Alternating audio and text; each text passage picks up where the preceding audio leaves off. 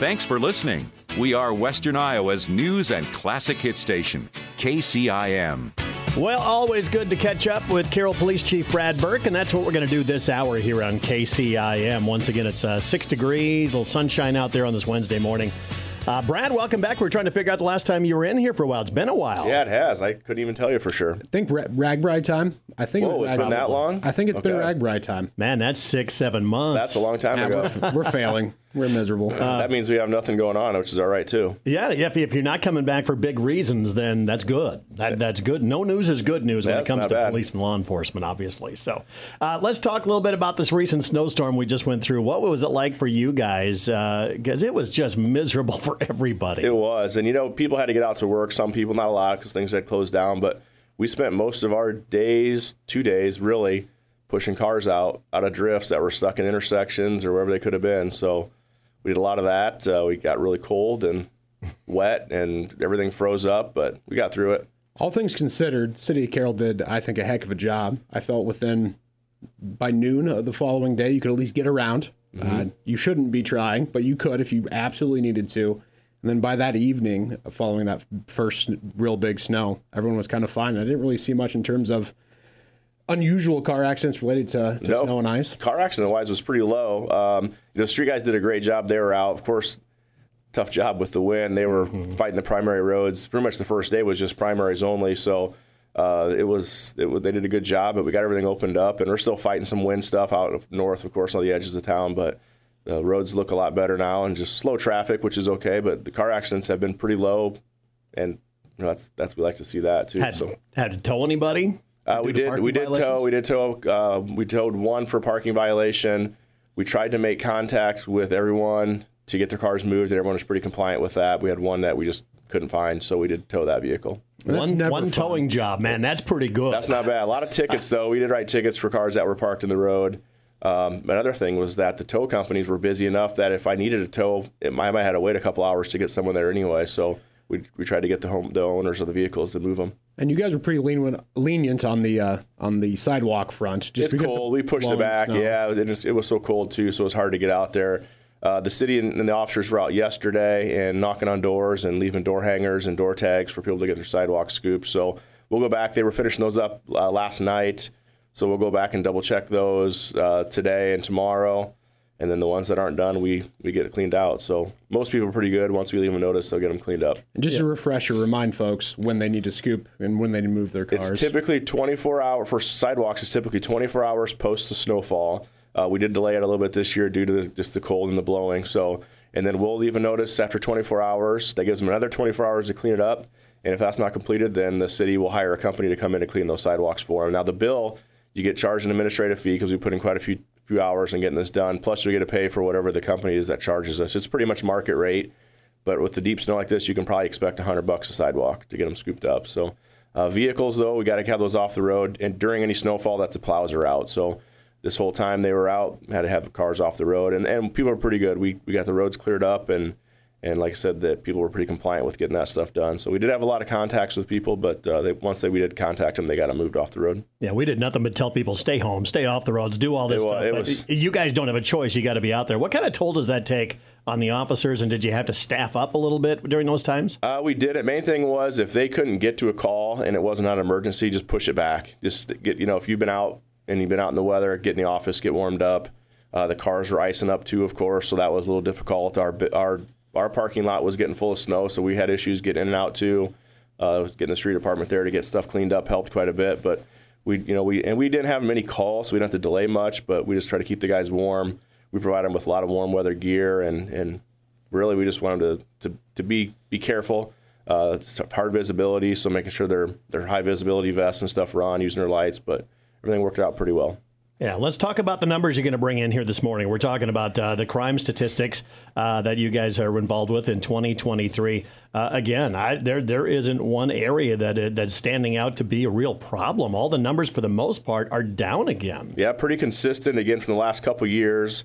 Last 10 years, of course, you see some changes in there, but even just last couple of years, not much change. One of the things I do like to point out, though, is theft from vehicle. So that's one of our numbers that we post. We started doing this back in 2018. We had a string of car thefts thefts from vehicles at that point. So we we started changing the way we logged those. And we only had 14, pretty low number for thefts from vehicles, but really it could be 0. We don't have people that are breaking windows to get into cars or just open and unlock car doors. So big thing is just lock your car, prevent yourself from being a victim. And I know there's a lot of people that didn't report these to when they got their car broken into and are happening, but these are the ones that we do have. And big thing is just lock your car, it won't happen. And how tough is it to close a case like that? If someone says, hey, someone stole my purse out of my car, that's got to be relatively difficult. It is difficult, though, but a lot of the residents are now adding, Ring doorbells or surveillance systems on their house, so that's helped quite a bit. Where you at least get some type of picture or a possible vehicle description, whatever we may be looking for, which has helped out. But I wouldn't say this is one that we're having a 100% closure rate on either. So they are difficult ones. The theft is tough. Most of our theft that you see, which is probably our highest number, we had 210 theft reports last year. A lot of that's shoplifting, so we did get a lot of shoplifting, and if you steal from a store in Carroll, you're probably going to get caught because they're good. That's their job, is to catch those people for stealing. And Walmart has a theft protection department that works for their entire store, or actually nationwide for them, and they all communicate. And every store has a camera now too. So if you steal something, we probably got your picture. Well, they show you when you're checking out at the self check. Yeah, true. There's 2 or 3 a week at the courthouse. And if we don't know who they are, we put it on Facebook, and we can usually find out in about 15 to 20 minutes who that person is. So it's interesting, as you take a look at the numbers, I kind of look pre-pandemic, 2019.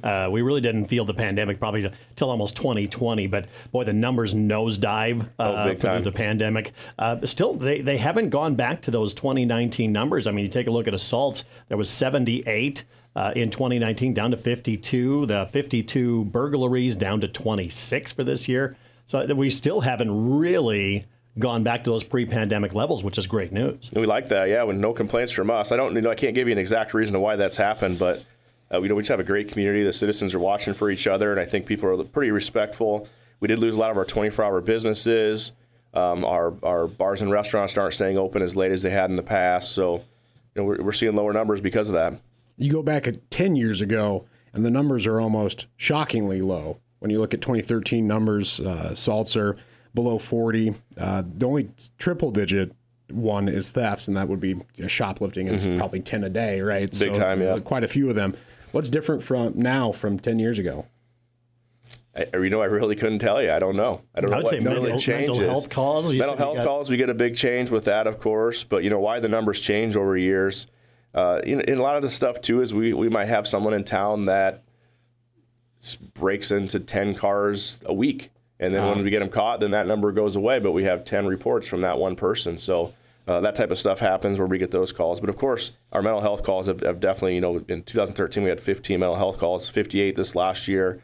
And those take up quite a bit of time, too. Or you probably average about an hour per mental health call per officer that they're, if they're having to take someone to the hospital and stand by with them, or if they're waiting for mental health crisis unit to arrive, or just trying to de-escalate whatever may be going on with them. It takes some time too. So I would think even more than an hour in a lot of those cases. Yeah, and that's probably the average. Sometimes we're in and out pretty quick. If someone if they don't want our assistance, or we were able to get them some help right away, or they got some family nearby, we can take care of that pretty quick. Other ones, they could take quite a bit of time. And there's ones where officers will deal with them their entire shift on mental health calls. If I don't ask about it now, I'll forget. You mentioned Ring cameras earlier. Some communities have a system set up where they can let the city know or let your department know, like, hey, we've got a camera if you need it. Do you have a system like that in Carroll? We do. So Alex Cleaver, who's our detective, had gone out about maybe like 2019, 2020, right before I think the pandemic broke, and we put it out on social media a little bit too for people to get a hold of us, and we're just keeping a list is really what we're doing. So that way we know if there is a incident in the 900 block of North Main Street, we can check our list. Okay, in this 2-block radius, we know there's 15 cameras that we can go check with these people. So if someone does want to have their name on the list, give us a call at the office, or get a hold of Alex Cleaver. He's our detective. He keeps that list up to date, and we'll know where they're at.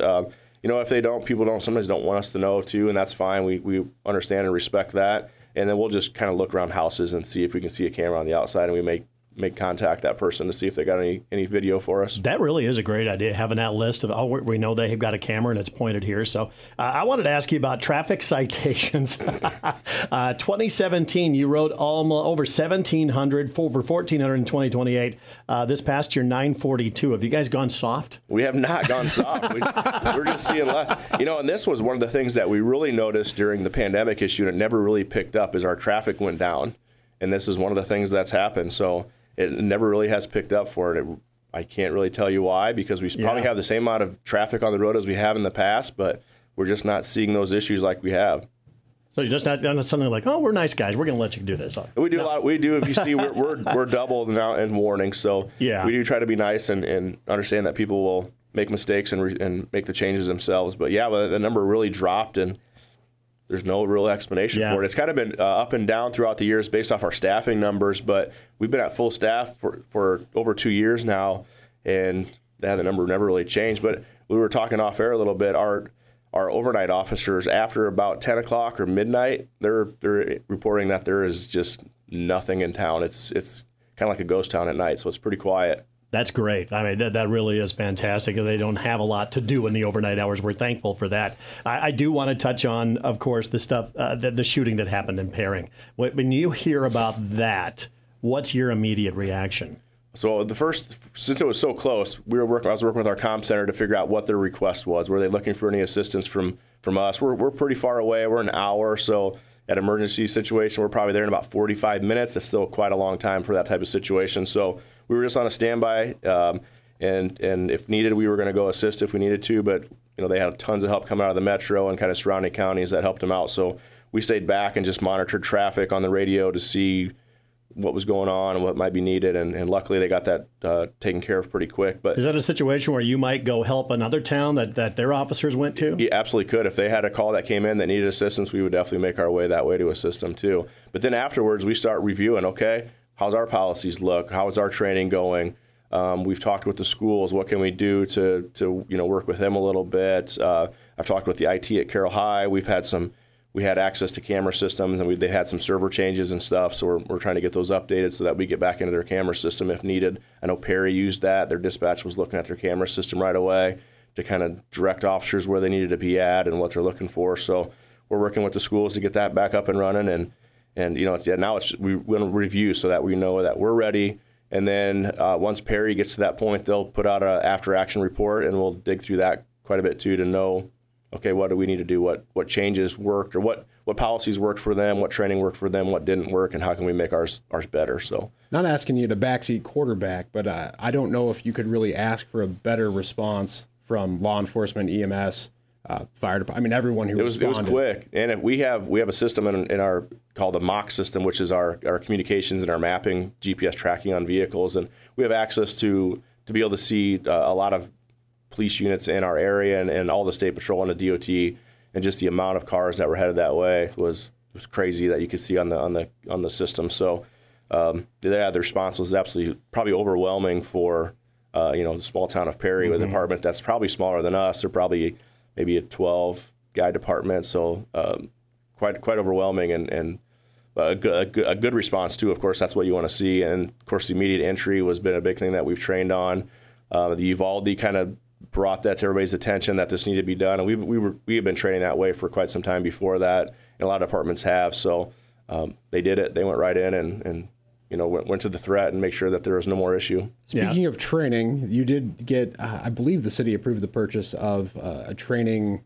I don't know what you would call it. We call it a simulator. It's a simulator. Yep. Okay. Training simulator. Have you got that on hand? We did. We just did our training with our officers on it about 2 weeks ago. We had a department meeting and ran them through that. So it's called the DART simulator. It's kind of a virtual reality type training situation. It's projected up onto a screen. It's very mobile, so we can move it to like hallways, or we can take it to businesses. We have it set up in our basement of the police department right now, and the officers can go down there. You have a simulated gun. You have a vest that you wear that indicates if someone's shooting back, if you take any rounds, and the officers run through situations and scenarios. And sometimes it's a shoot, don't shoot situation. Other times you can use it as just indoor like target practice type firearms training. You can set it up and you can create your own training systems within it. So we purchased that. That was on this current year's budget, and we got that purchased, and you're kind of just getting up and running now with it and getting the officers trained. And nice thing is it's very simple. So those night officers, if they are bored, they can go down there, turn on and run it by themselves. It doesn't take more than one person to run it. So once you start it, it's all automated. The system will run through it and do it for you, and you just run through the situation or the scenario. When the news broke, everybody kind of thought, wow, there were just disbelief that it's happening here. You guys have to look at that as it's going to happen. We need to be prepared for this, don't you? Always got to be prepared, yeah, because you hear that, I never thought it would happen in my town. Well, it doesn't matter how big your community is, it could happen in any community. So, the size of Carroll, the size of Glidden, it could occur. So you got to be prepared and ready to go. Any on-site training that you're going to be doing this summertime maybe? Or we haven't got anything set yet, but I'm sure we'll be doing some on-site training. And we currently have access to the schools now, and our guys do. So we'll use the schools mostly because their availability is pretty easy for us, especially after school hours. We can go in and do like building search scenarios, which doesn't only benefit us for the schools, but any situation that we go into, any office building or even a residence, that the officers kind of work together on building searches. And so we do that currently now. But, yeah, we'll probably end up putting together some big training, and I'm sure the schools are going to be looking for some more. We do active shooter training with the schools almost on an annual basis, and especially with new teachers, we seem to do that quite a bit. We have 2 officers who are called alert certified, so they're our active shooter trainings, and they do them for businesses. We've done them for banks. Pretty much you name it, they've done them for those places around town. So my wife works in one of the local schools, and she's talked about that active shooter training. Are there different tiers of training? There is, and we set it up to whatever the business or the school or whoever it is that's requesting, whatever they want. We can make it a 1-hour PowerPoint, kind of just an awareness type training, or we can do a full-scale scenario where we come in and we have actors and we have response from medics and fire and police, and we set up a bad guy and we run through a whole scenario. So we can scale it to however the needs are that the business or the requester really wants. And this is really just anecdotally, but that full one, they had, I think, airsoft guns. Oh, yeah, I think when they used those, that left an impact on my wife, and she realized how unprepared she was, and she hadn't really thought about it at all, and I completely changed her paradigm.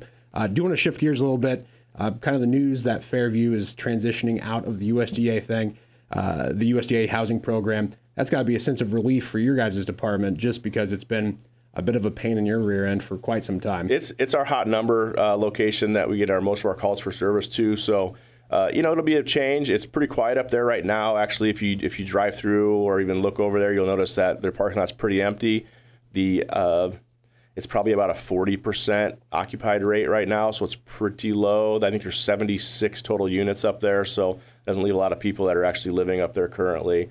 The big thing is, and I don't know what the plan is in the future for this place, but it's in dire need of some major repairs. So I wouldn't suggest anyone want to live there, only because there is some major repairs that need to be done. So I hope that whatever happens next is either we tear it down and put up some new condos or residences or something there, or whoever takes ownership of it next really puts in the work to get it into a level where people would feel comfortable living there again. Yeah, a lot of things going on around the area we're going to keep our eye on, but numbers are great for 2023. Once again, very safe community. Brad, thank you so much for coming in. We appreciate it, and we'll catch up again sometime soon. Appreciate it. All right, Brad Burke once again joining us here this morning on KCIM.